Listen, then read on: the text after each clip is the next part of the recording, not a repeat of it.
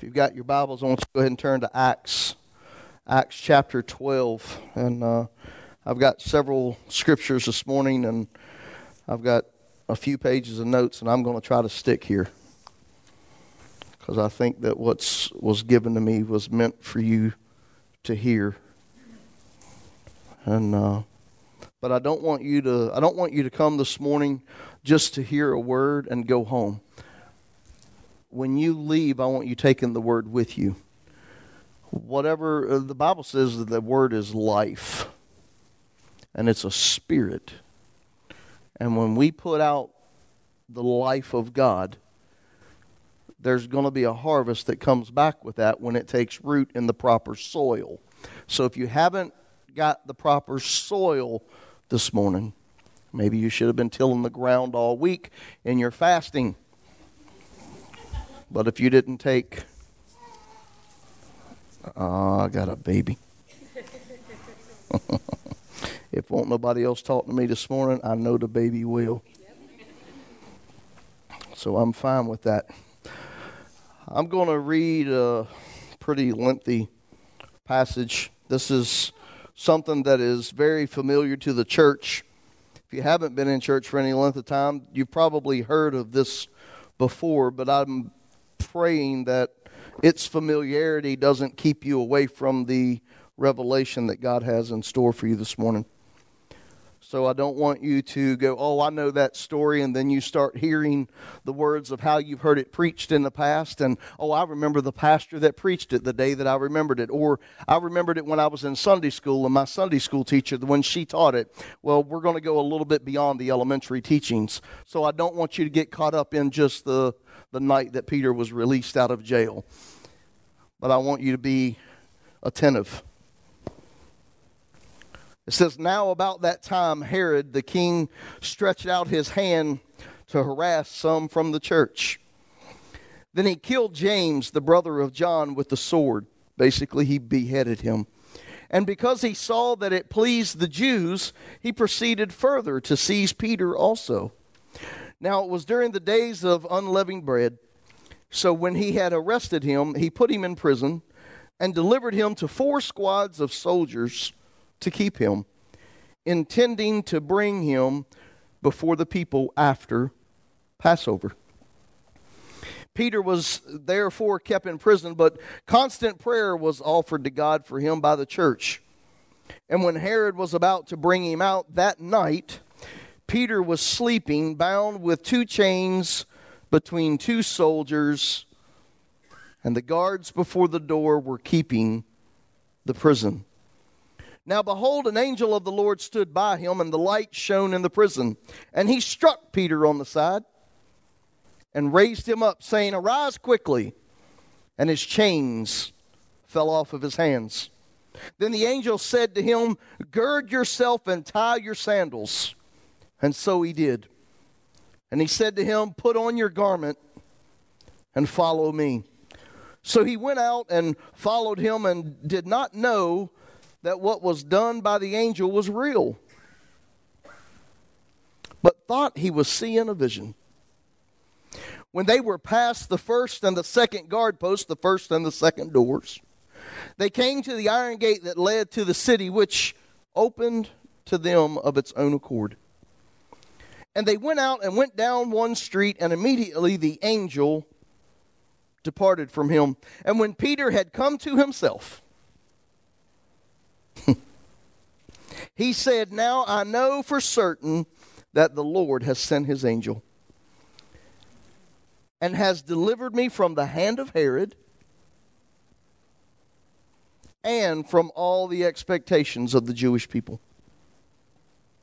So when he had considered this, he came to the house of Mary, the mother of John, whose surname was Mark, where many were gathered together praying. And as Peter knocked on the door of the gate, a girl named Rhoda came to answer. When she recognized Peter's voice, because of her gladness,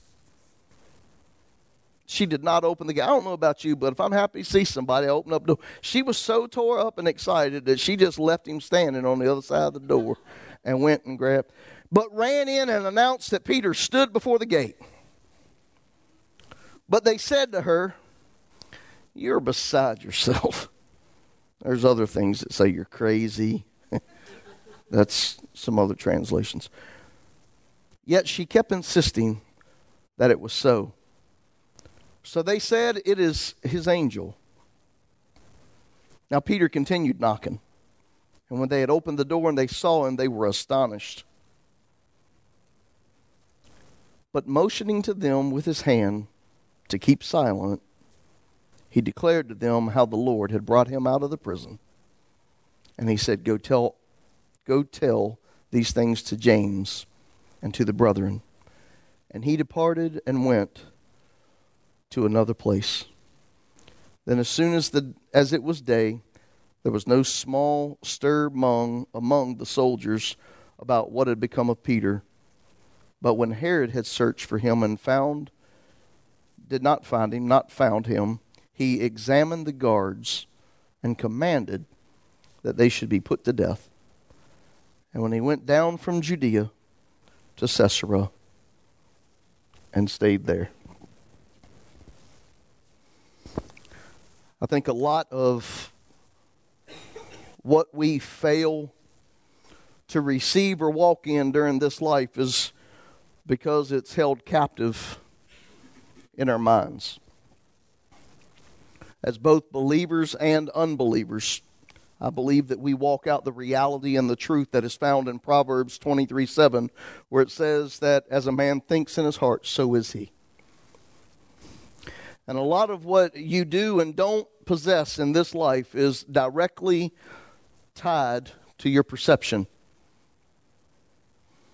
I want to talk about John the Baptist real quick. And I've not lost my place. I know where we're at, and I'll come back.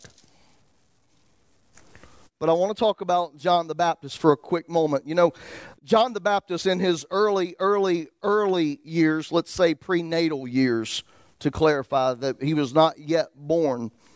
But when Elizabeth was greeted by Mary and Mary said hello or whatever she did say, that John the Baptist leaped in Elizabeth's womb. And the Bible actually says that Elizabeth became filled with the Holy Spirit. You know, it's funny to me that John the Baptist could have such a revelation at such a young...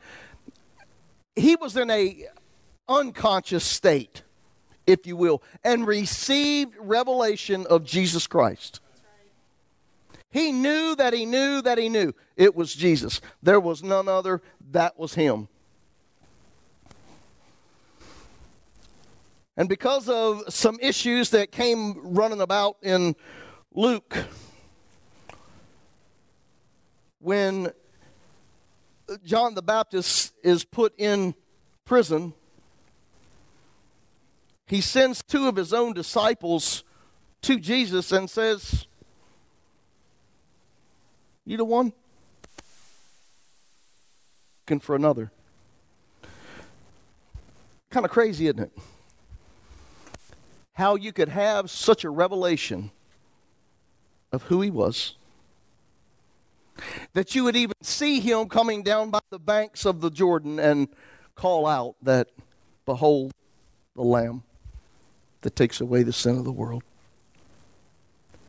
And now because of circumstance, now because of your reality not being what you think it should be, but rather it's contrary to what you know, it causes you to trip up.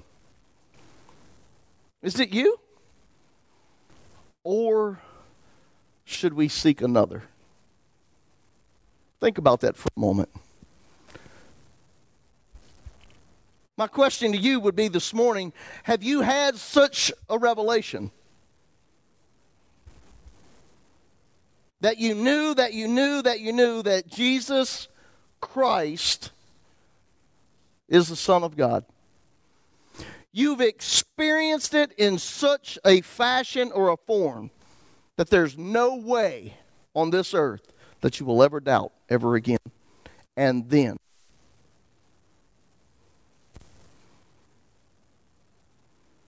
you fall to the question of doubt. and you find yourself, you may not send somebody, but maybe you go, well, God, if that was you, why this? Oh, God, if you're truly the healer,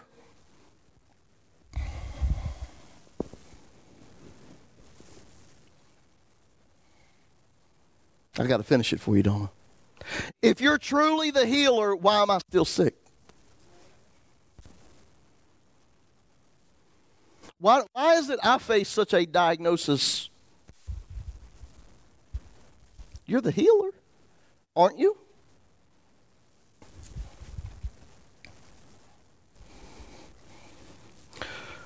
The question of unbelief. I believe that many of us that have experienced the revelation of who God is at one time or another, we've all fallen to the questions of this disbelief. I don't think there's one of us that stands in here right now that has never said, but God, if. Amen. Come on, you've been there. Okay, I keep forgetting. Some walk with holy garbs on Sunday. They've got a special closet over in the corner, and when you open it up, it's like angels go, oh, they sing.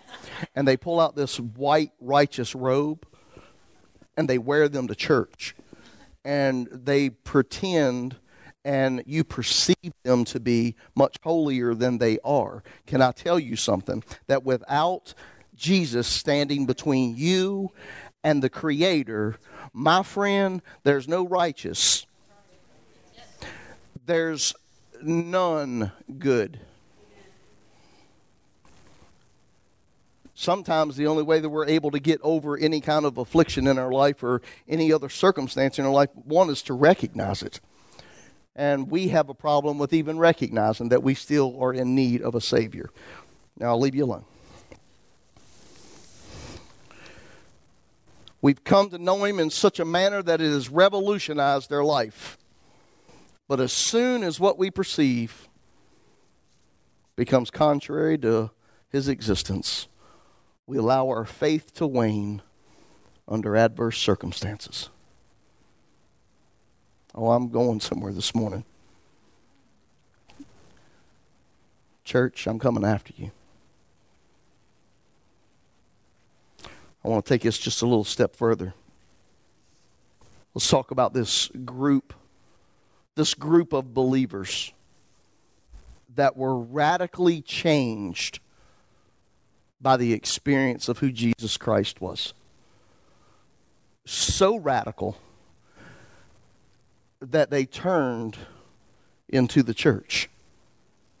You with me? Are you tracking with me? You know what I'm talking about?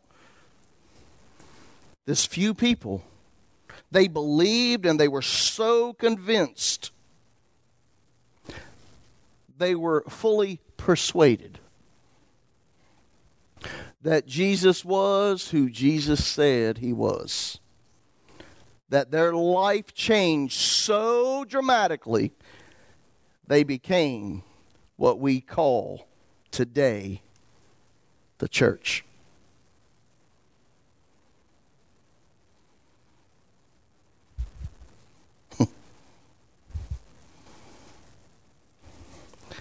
And yet, some 2,000 years later,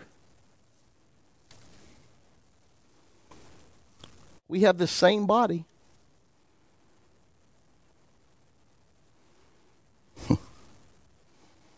The church has now become locked up inside the prison of the mind and has begun to look for another. I might spit here in a minute, but right now I want you to hear me.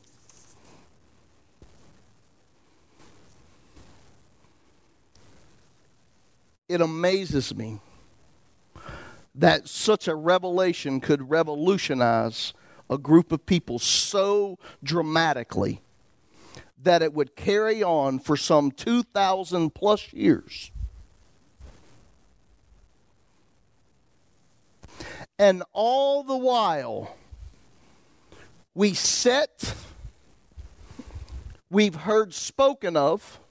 I mean, we're talking about a group of people that when they preached, lives were changed. We're talking about a people that when they laid hands on the sick, they recovered. We're talking about a people that would pass by people and cause them to raise to their feet. We're talking about a people that would grow the church day by day, that would preach one sermon and bring in some 3,000 people, and then preach another sermon and bring in some 2,500 people. Well, I hate to have been that pastor at that time. Let it grow gradually, Lord. Let it grow gradually. How have we gotten to where we are? With such a dramatic change, how have we as the church come to the point we are today?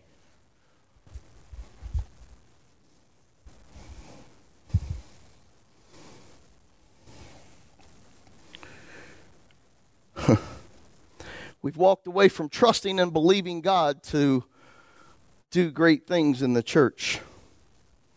Yes, we have. Listen to me. We've turned away so much so that now we lean into the practices and the preaching of the people leading the house. We now have focused and turned our hearts to what is being performed in front of us to be God. You have watched it and you have sat in the complacency of it for so long, you have become calloused. Not only have you become calloused, but we are causing the world to become calloused of who God is. There is no fear of God in the church, much less in the world. Because the world doesn't see the difference now. The world's seen a difference back in that time when Peter would go and profess the gospel and their hearts would be changed in a moment.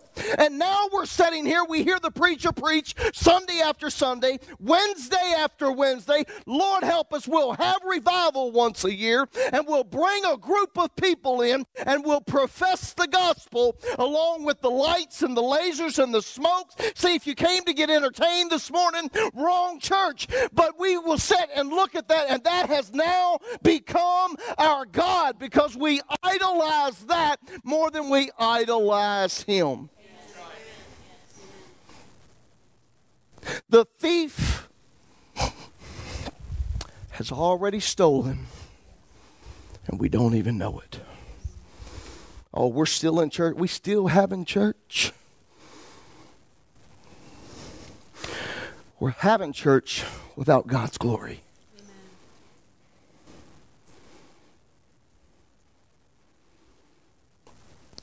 Because the church doesn't want it.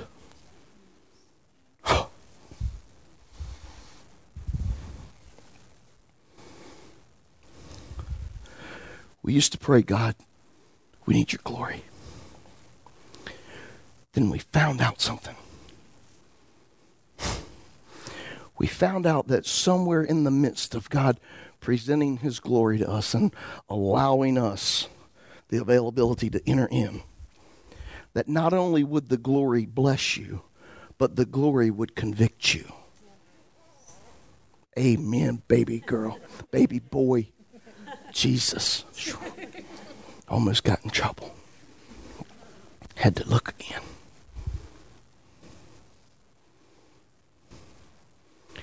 And because we don't want to be corrected in our stance, because we don't want to be divided, godly or worldly, we've decided it's better that we don't invite God's glory, but we invite an emotional atmosphere. Because after all, the emotional atmosphere, I don't know where God's taken me. The emotional atmosphere feels better, smells better, looks better. It's more inviting than God's glory. because we haven't had a full revelation or a full understanding of who God really is. Because if you did, His glory wouldn't scare you. Oh, you would have a reverential fear. But His glory would pull you. It would attract you. But yet we've taught such flippant gospel, such a loose tongue behind pulpits. Now that when we talk about God's glory, we run. Don't want any of that. Because they said that as long as it makes you feel good, do it. That's what pastor said. That ain't what this pastor said. With this, we have fallen prey to the tricks and the gimmicks of the thief. And the glory of God has been swiped out from underneath your nose, and you don't even know it. But yet you're still having church. Oh, you feel good about yourself every once in a while. But I have to say that more often than not, we're fighting just to survive.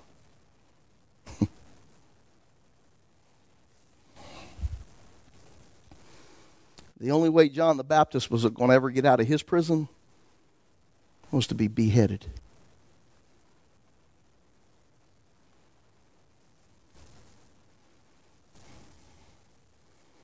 As we open up chapter 12, we find that James, the brother, had been beheaded. I think there's something here. Something's taken place with this beheading. Whatever a man thinketh in his heart is he. John the Baptist gets beheaded.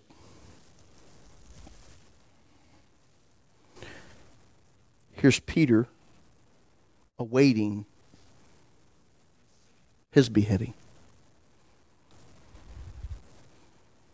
What I'm wanting you to get here is that the enemy is not after the things which you might think. Enemy don't care about your husband. Not interested in your wife. He doesn't want your finances. Doesn't want your job. I know. He don't want your car. Every time you get in there and you start cranking that thing, that's of the devil because it won't start. He ain't. The enemy's after your mind. And he's after your head. The enemy knows that if he can get into your head, you'll mess everything else up. Everything that we step out of in life or step into in life should be done head first. Here, I'll give you an example. If I'm to step into something and I begin to walk that something out, and I've not thought of it, I've not seen it yet to see it. I've not seen it yet to see it. But I'm walking it out. I'm walking it out without a vision. It's going to go wherever it wants to go because there's nothing leading it. But if I can see it before I see it, it's got to be made up here first. Do you know it is actually just had a baby? If the baby would have come out feet first, what do they call that? Is that natural or unnatural?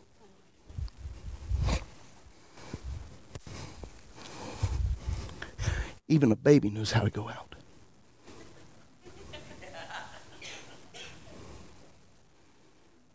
Head first. Come on, say, Satan's after your mind.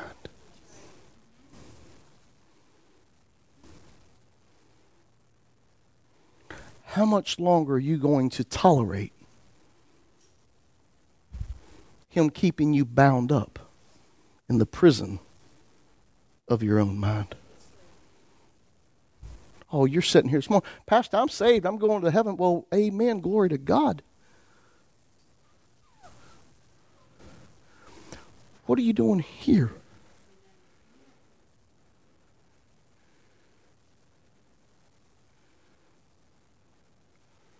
But Pastor, you don't understand. I know it's hard to get up, but it wasn't your fault.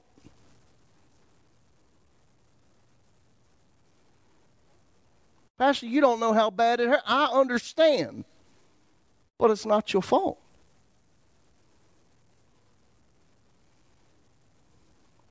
Even in God's infinite wisdom, even before the foundation, we all know that Jesus was crucified and everything else, even before the foundations we get it.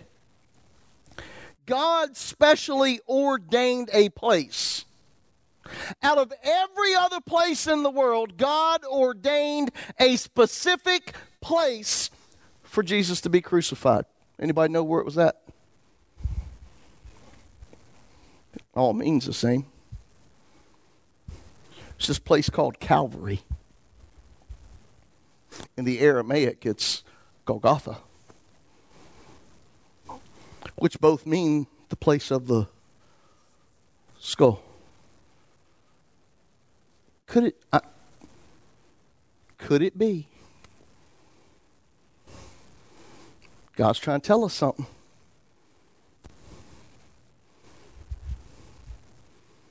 It all starts right here.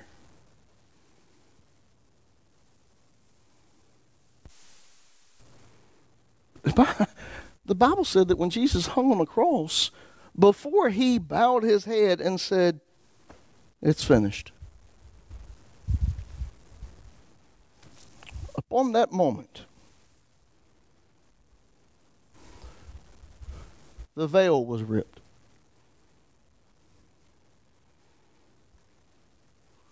From top to bottom. Could it be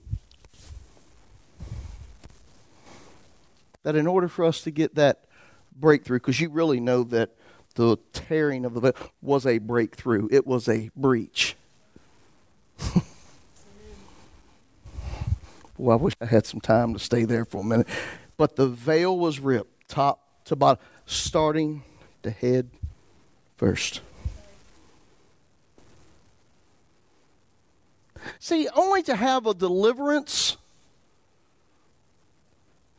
in spirit and flesh and not in the mind will just be deliverance in part. Because eventually you're going to go back to what you think. Oh, I know it's boring, but I'm going somewhere. Just hang on.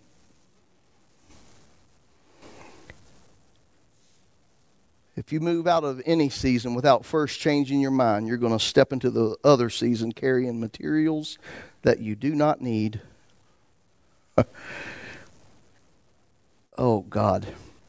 And you will end up building a house in this season like you had in the last season, because you can't get it out of your mind.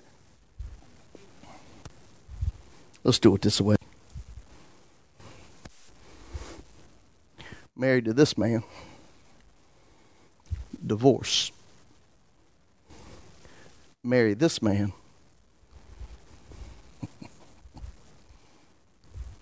And treat him like this man. Uh-oh, wait a minute. That man's not right. Divorce that man. Married this man. Treat this man like I treated this man, because this man was treated like this man. So, that man's not right. Divorce this man. Come on, you with me? Are you tracking? Listen, there's a common denominator.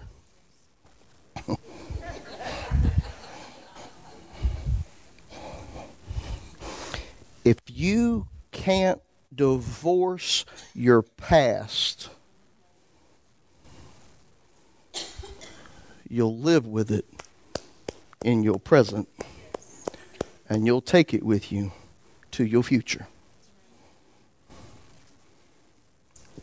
Be not conformed to this world, but be ye therefore transformed by the renewing of your mind.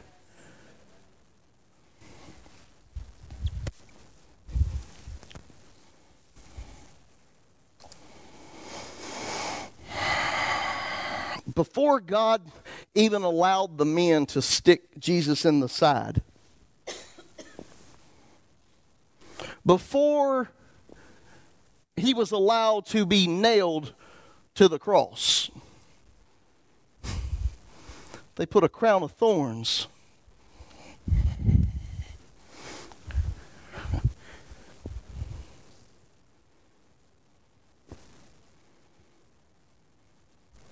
Could it be? There's a lot about head. There's a lot about thinking. There's a lot about the mind all through Scripture. Could it be possible that maybe, just maybe, that God in His theology, He was trying to let us know, get your mind right.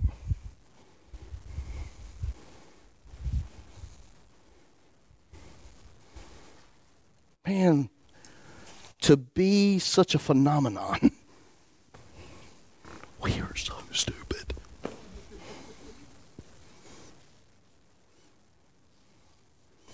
Man, we've got a computer. We're lucky if we can get it to turn on. And the ones that get it turned on, it's still buffering. And it's been buffering.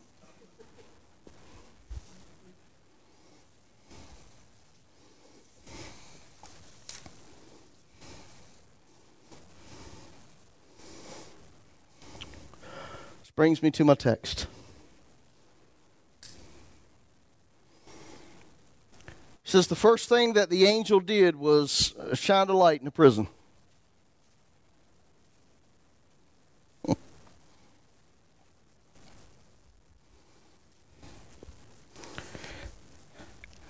Let's see how I'm going to tackle this one. Light, revelation. Until there's revelation, there's no activation, there's no participation. I mean, you might participate without revelation, but you're going to be just right where you are today because you don't, never mind. Revelation. The angel come in to give revelation.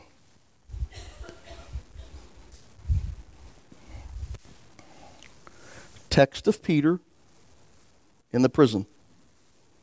We started talking about the church. With me? Can we parallel this morning?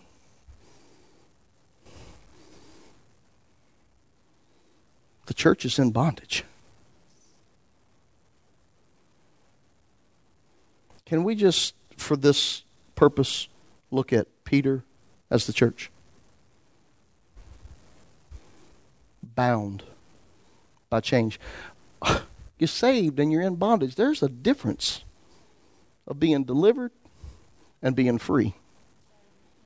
See, we get those two confused. We think just because we've been delivered from Egypt that we're free. Why do you think they wandered for 40 years? Why do you think they went after the taste again of the leeks and onions? Because they were still in bondage. They were delivered from where they were. Man, Jesus delivered you on the cross. He said, it's done, it's over, it's finished. A lot of the things that I believe that we fight throughout time isn't really the devil that we're fighting, because first off, he was defeated at the cross. Second off, we bring everything else on ourselves most of the time. Oh, and I'm not saying you don't have a fight, because if God has put a mandate on your life, which He has, Satan is going to raise an enemy against you. Do you see? We don't believe that no more. We don't believe that we have angels assigned to us. Most of your angels are having coffee breaks.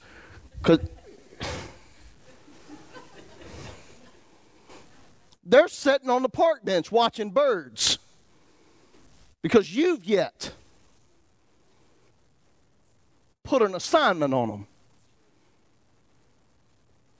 See, y'all don't believe that no more. You don't believe that anymore. You've got angels assigned to you. Yeah.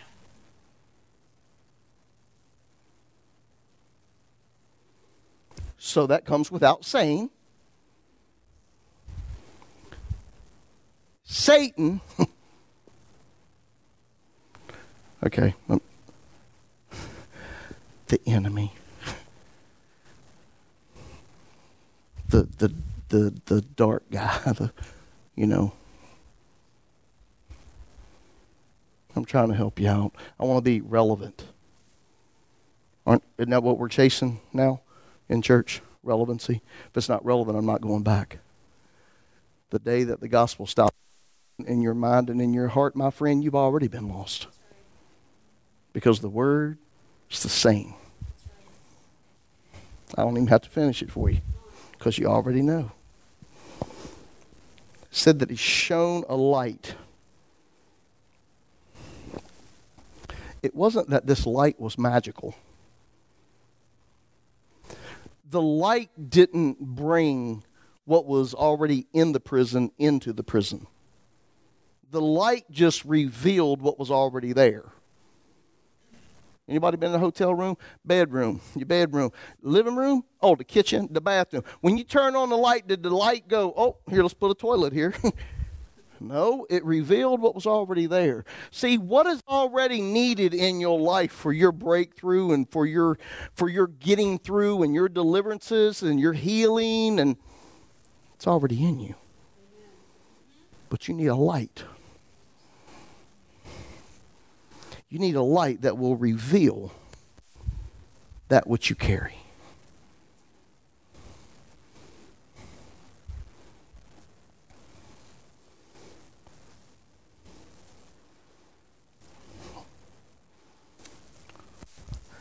Yeah, let's, who was I talking about? See, I done got lost. That's what happens when I get too many notes. I just get lost, and then I say forget it, and I throw it on the floor, and then we just go. Some of you probably praying, throw the notes down. I got to tell you some stuff on these notes.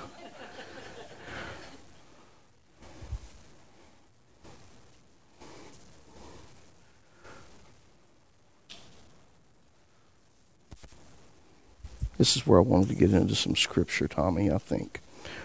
So I'm trying to forewarn you.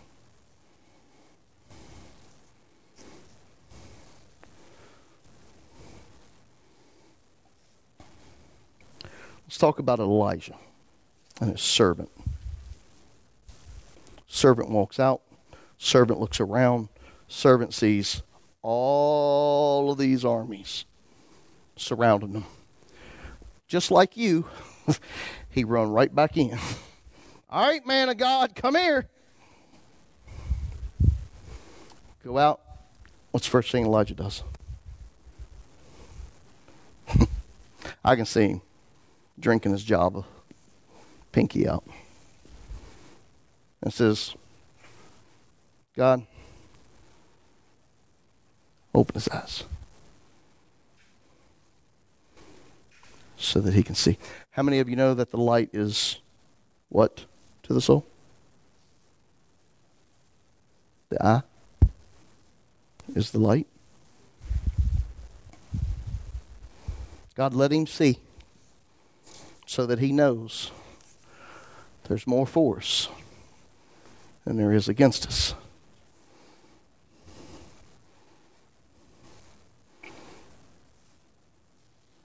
The second thing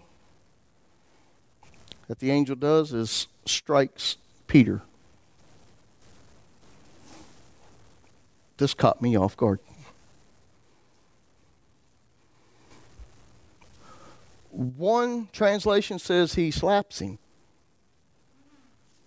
One says he hits him. This wasn't a nudge. I used to think that the way I heard it in Sunday school, yes, where I'm in Sunday school, hey, Peter.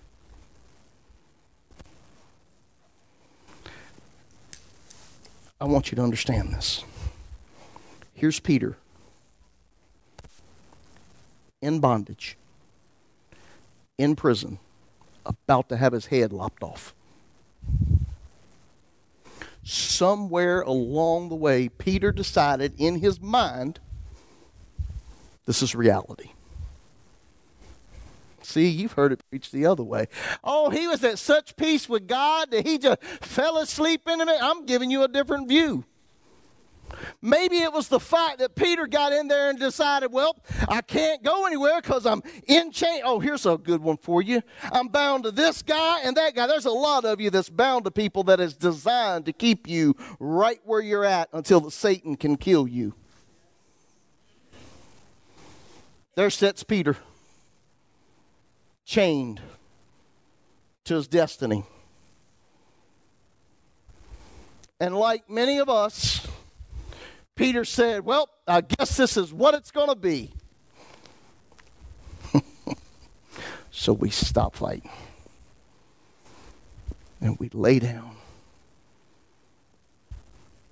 right in the middle of our circumstance. Sleep our troubles away. Haven't left the church. Let me come back to the church. I want to keep you up to date with what's happening with the church. The church has been in such a state for so long that the church now believes what is going on is now actually the glory of God. When Ichabod has been across the doorframe for generations.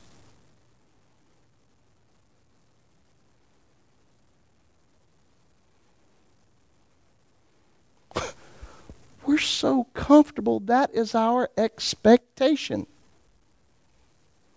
If you've come here any length of time, you have an expectation of what is going to take place in this service. Got news for you.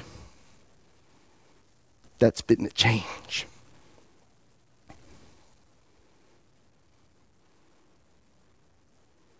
See, it's comfortable for you when you can walk into the house of God and you know that, oh, well, the pastor's going to open with some different announcements. He might tell a funny just to get us going. And then we're going to have some praise and worship just up on the thing, though, not down here. So we don't get too excited about praise and worship because we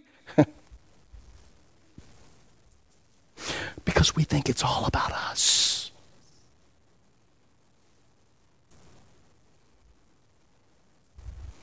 That's why most of you don't get here until after praise and worship. Well, praise and worship, Guess what? As long as I got the Spirit of God in me and keeps driving me the way He's driving me, it's probably the way we'll stay. Look, I'm not going to make this thing so easy for you to become complacent and ride this little wave of Christianity that's going on. I mean, the gospel's not even deep anymore. The gospel is extremely shallow. Turn on the televisions. You can hear anything you want to hear from anybody you want to hear it from. And just to my experience, a lot of it's self-help. Yeah, I watch them too every once in a while because I want to know.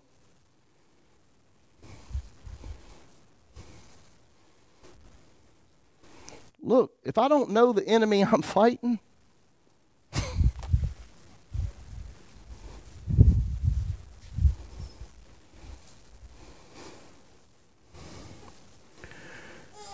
he's restricted in his movement. And this has happened a lot in churches. We are bound to the traditions of our denominations. We are restricted to our experiences due to man-produced performances. And we hold captive in one place because we have been positioned between people and processes that have been designed to limit our movement in God. Oh, come on, church.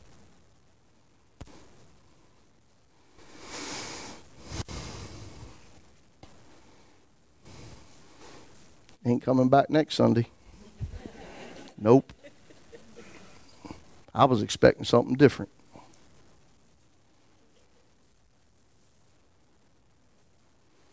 The church has been positioned. Oh, come on, guys. $1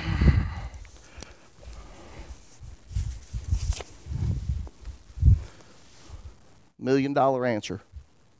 Somebody find me denominations in this and come and see me. Well, come say, I'll write you a check. Check's going to bounce just like your answer. There is no denomination.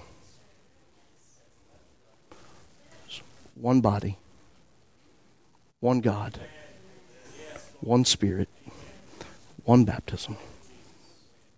Oh, there's one church.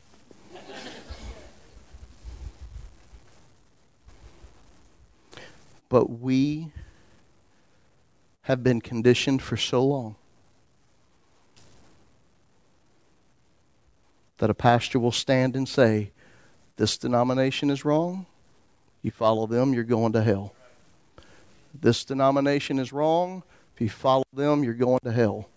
They're playing God with your soul, and you are okay with it. Might not be meant for everybody in here. We got Facebook Live. I'm talking to them too. But we have been tied and bound in between people and processes. And we've become so complacent in where we are, where we've been situated, that we've just decided, why fight? Might as well sleep. When I wake up, it'll all be done and over with. But God said, whoa, wait a minute, Peter. Get up. We all need a slap, a hit, a punch, a gouge, a kick. We all need something by the Spirit to wake us up out of where we are. You're dying and you don't know it. Dear God in heaven,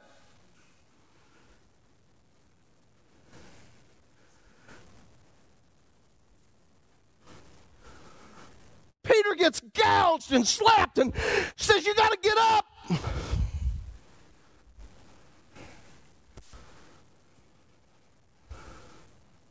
God's saying, church, you got to get up.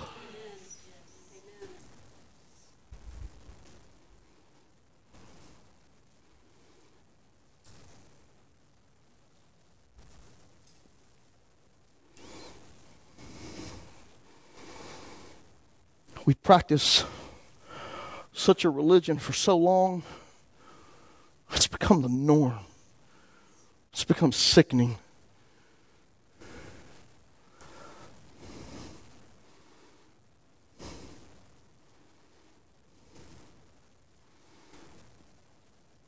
So much of the church has fallen asleep.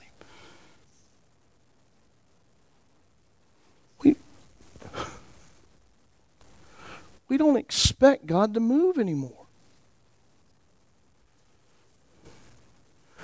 We have zero reverence for God. Zero.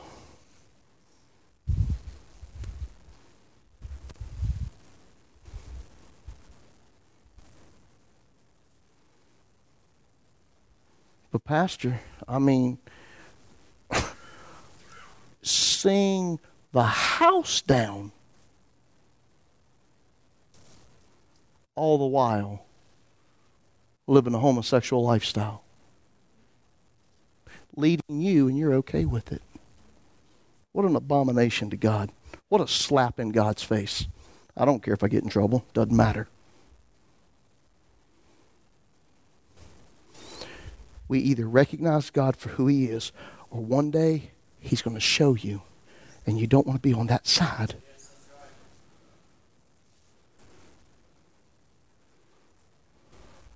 There's an alternative to everything.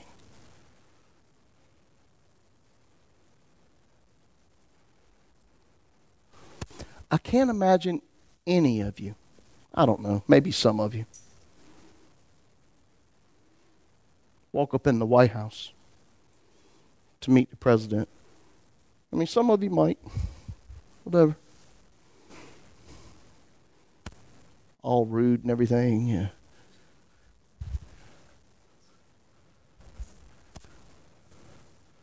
Rips in your jeans and your shirts. And, pastor preaching about wearing. I ain't saying that what you wear makes you holy. I'm just saying that you need to honor the presence of who you're in.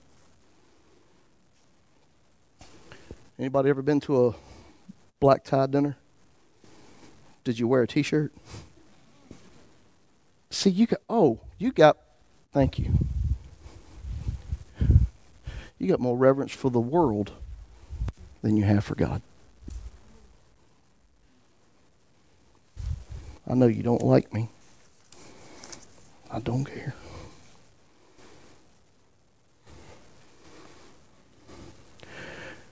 We have got to be careful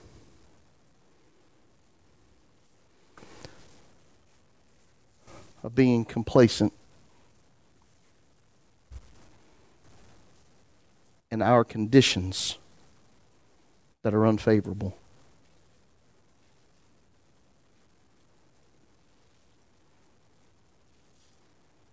And too many of us are. We will live in the condition that we're in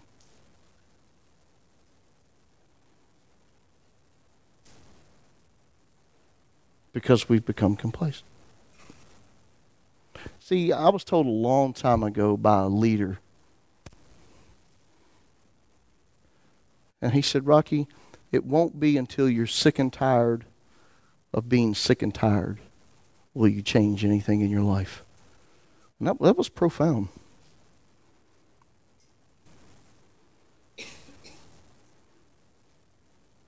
I'm not talking about some leader that perceived themselves to be leaders. Pete Dawkins, anybody know Pete Dawkins? Heisman Award winner, youngest brigadier general in the Army. Pete Dawkins.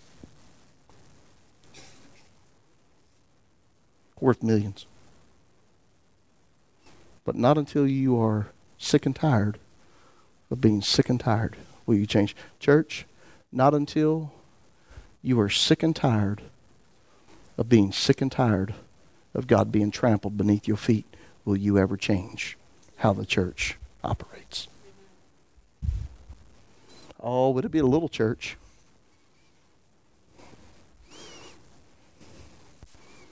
Got to be careful. Got to be careful.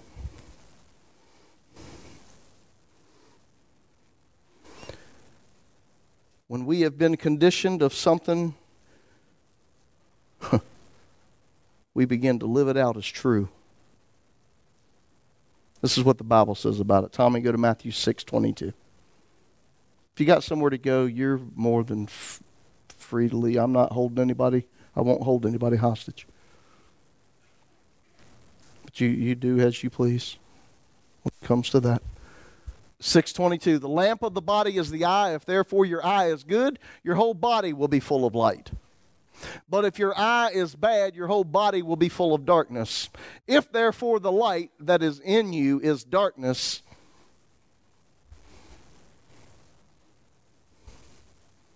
time to go to Luke. Luke 11:35 puts it this way. Therefore take heed that the light which is in you is not darkness. Listen, this is what it's telling you. You believe a lie long enough, it becomes your truth.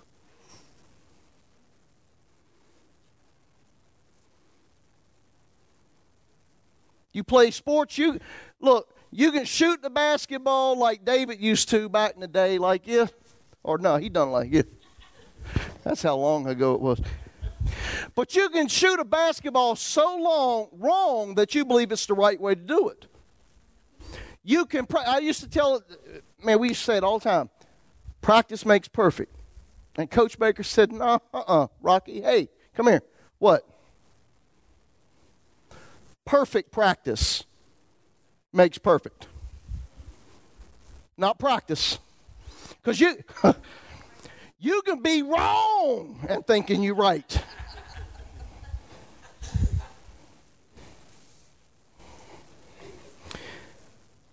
Ephesians 1:18. This is why it's so important that our eyes, the eyes of our understanding, be enlightened. It's the eyes of your understanding being enlightened, that you may know what is the hope of his calling, what are the riches of the glory of his inheritance in the saints. Why do you think Paul is praying for this? That people's eyes be open, that their understanding be able to see, so that they know.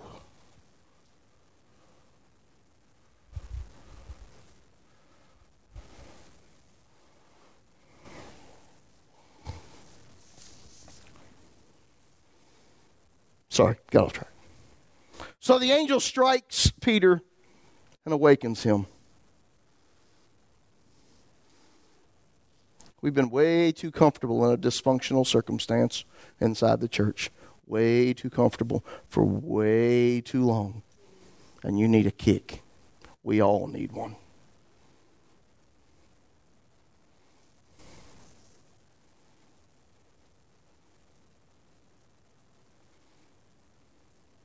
Y'all remember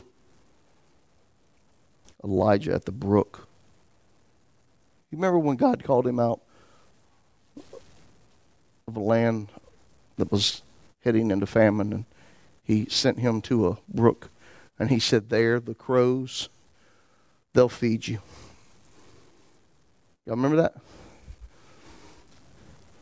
Dysfunctional circumstance. Don't tell me it's not. How many of you here eat stuff out of a bird's mouth? Nobody. Why? It's dysfunctional. Another reason why you shouldn't is because they can only give you a piece. They can only give you scraps. They can't give you the whole thing. Why would you want to even feed off? But here's Elijah. He's made home.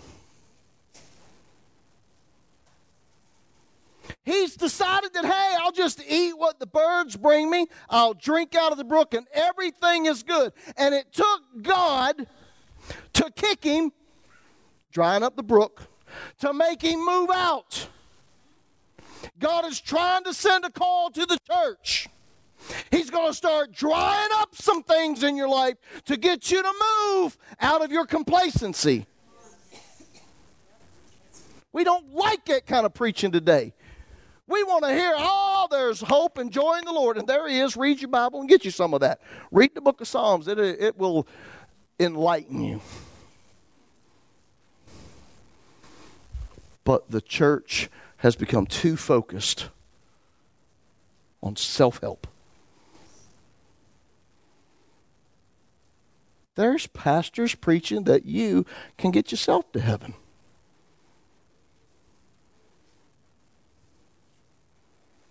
I mean, what are we doing? Listen, that's not the bad part. The bad part are people sitting under that, listening to it, and saying, that's the truth, brother.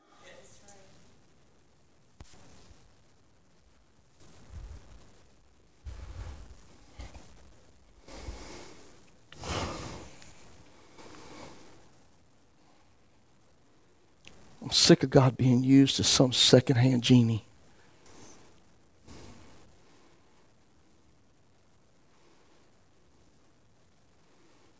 See, you can have revelation poured into your lap right now, but because you're so concerned of what's going to take place after church, or your chicken's going to burn on the grill before you get home, that you miss every bit of it, and you're going to go home as stagnant as you did when you came, and you're not going to change anything, because then you're going to go, well, God, he never said it, and then I'm going to have to give a CD and give it to God and say, play this.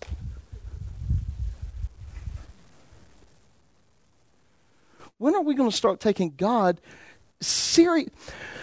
Not just a Sunday get me up. Not just a Wednesday get me through. When are we going to play God seriously? That He is the Alpha and the Omega, the beginning and the end, the one that came, the one that died, the one that rose again, the one that's coming back. When are we going to take that God serious? Amen. Not your God.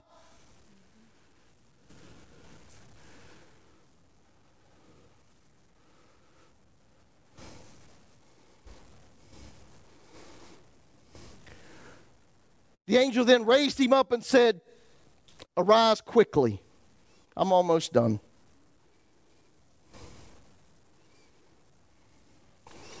He said, gird yourself and tie on your sandals. Put your garments on and follow me.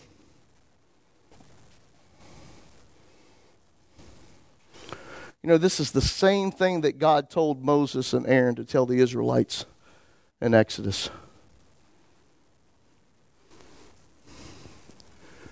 He said, during the Passover, this is how you're to eat the lamb.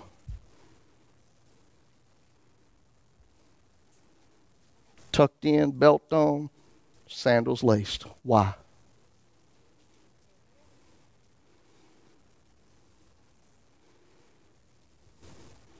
Get ready.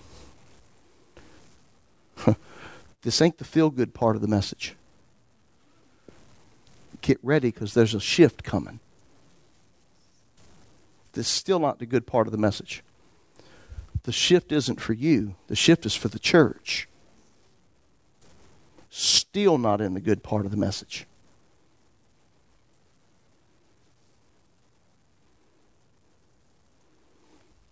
There is a shift.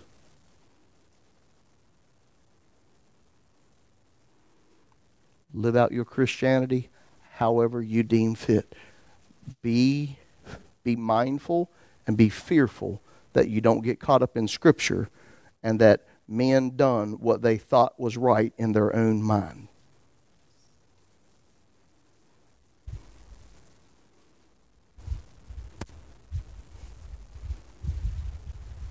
God, this is hard this morning.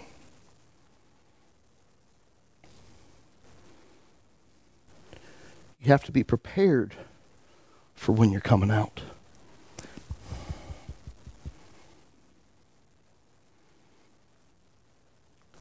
If the church doesn't get prepared here, it'll never come out of here.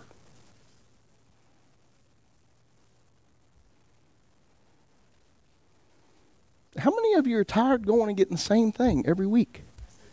Week in and week out.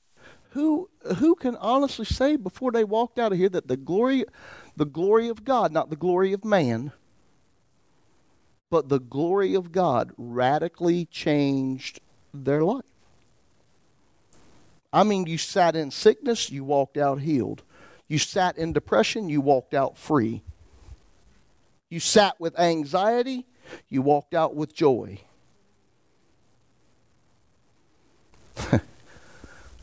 That remained.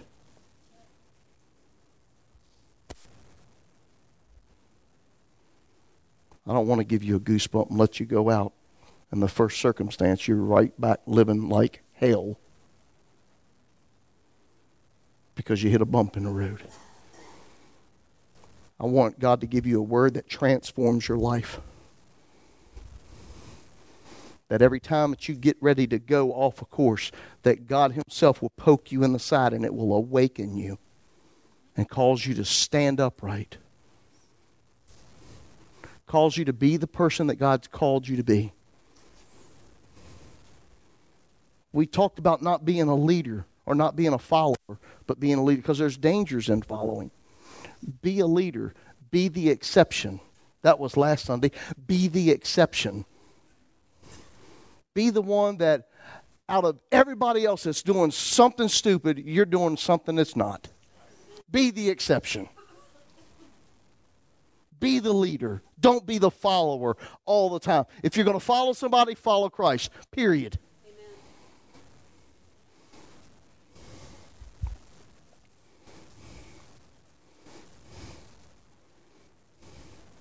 There's a shifting in the church, and God is sending an angel to strike you and wake her for calling.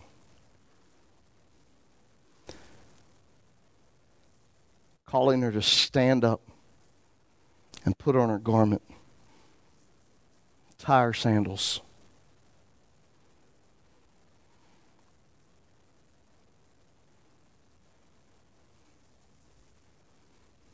You know why you won't believe that God's shifting the church?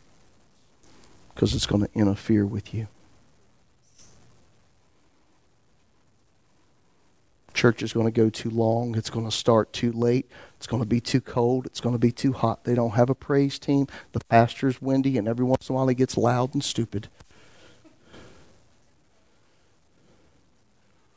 And anything outside of that, not normal, so you don't want no part of it. I'm tired of normalcy. Amen. I want to walk in here on a Sunday, fall out in my office, and let God just smoke every one of you before you even get in the sanctuary. I love walking out of my office. Just see y'all just dumbfounded, sitting on couches, just so quiet you hear a pin drop. You can hear a mouse run across the carpet because God's glory fell in this place. And he said, I'm going to awaken you. And we're going to start today.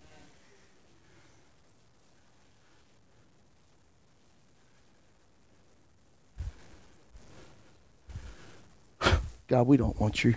We don't want you. We don't want your glory because it is inconvenient. It's inconvenient.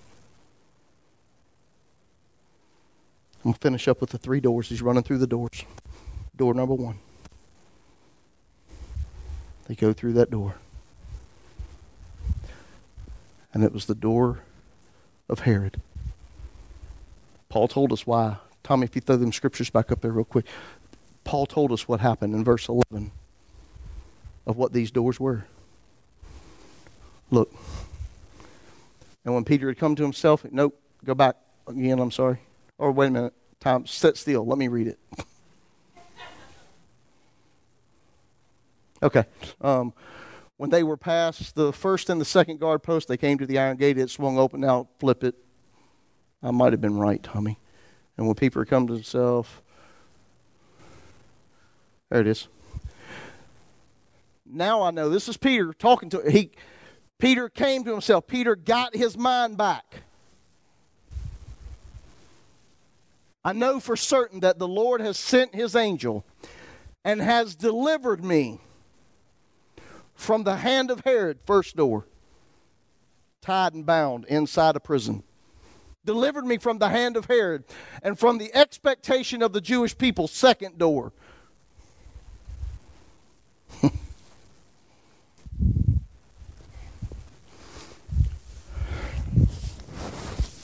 God help me explain this.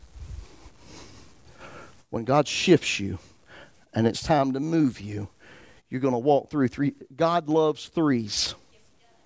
He speaks in 3s. He reveals himself in 3s. He puts his purpose out in 3s. I don't need to go through them, do I? You want them? Just remember this. The third stage is always the better. It's always the bigger. It's always the most magnificent. That's why we talk about Paul entering into the third heaven. Not the first, not the second, but the third. Okay, there's 3. Never mind. Delivered from the hand of Herod. God's first going to deliver you from what you're bound to. Then from the expectations of Jewish people. I got excited on that one this morning. I almost preached right there. Because guess what? I can't let the expectation of people keep me bound. What you feel that is true and that is right in the eyes of the religious is not my problem.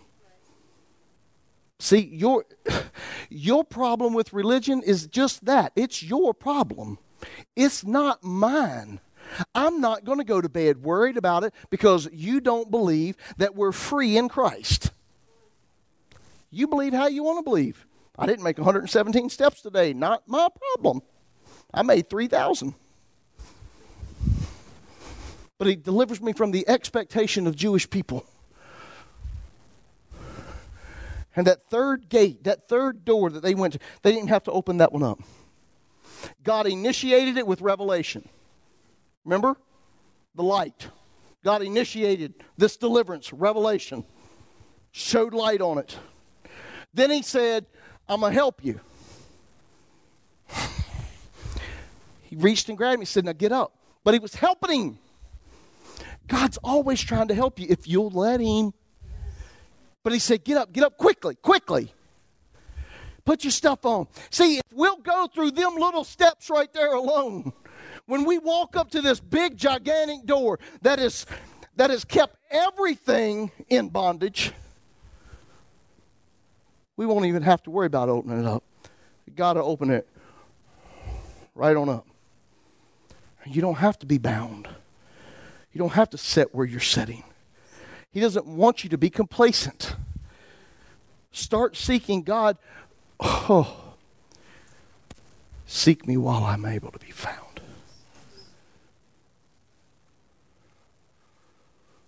You're going to wait till keep playing church.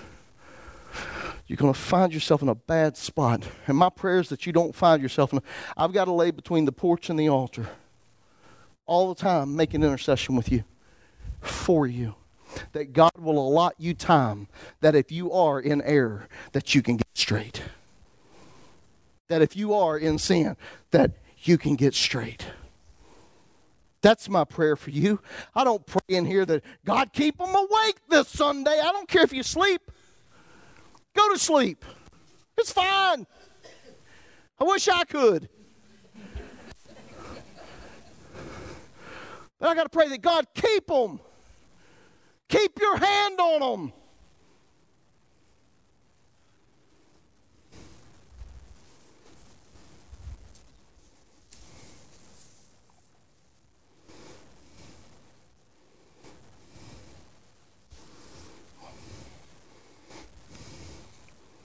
These doors in your life are just like any other opposition throughout God's Word. When God raised Moses, the enemy raised Pharaoh. When God raised Jesus, the enemy raised a Herod.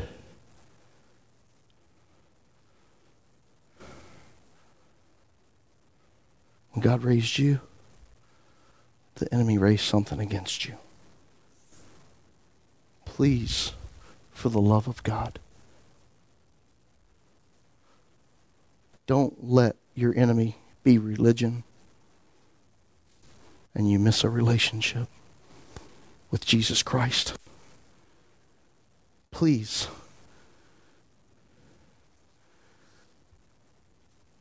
You practice out your relationship with Jesus however you want to, but my prayer is that God give you such a revelation of who he really is. Because I don't want you to fall into this thing that you got to do communion 16 times a week to be saved or to bring you closer to Jesus, because that's not the case, man.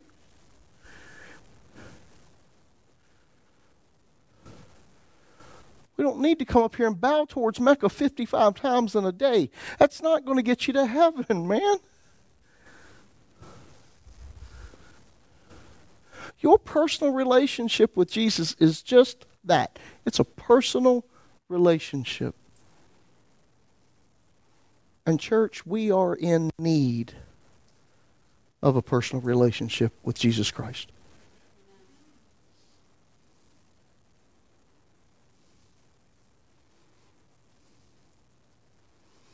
If you come back next week, I promise I'll spit. I might even jump on a chair or something. God, this is burning at me.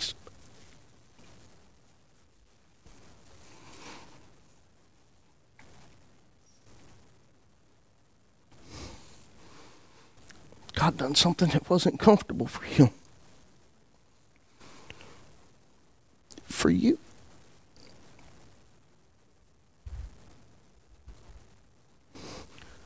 The least we can do is give him the respect. what he did do.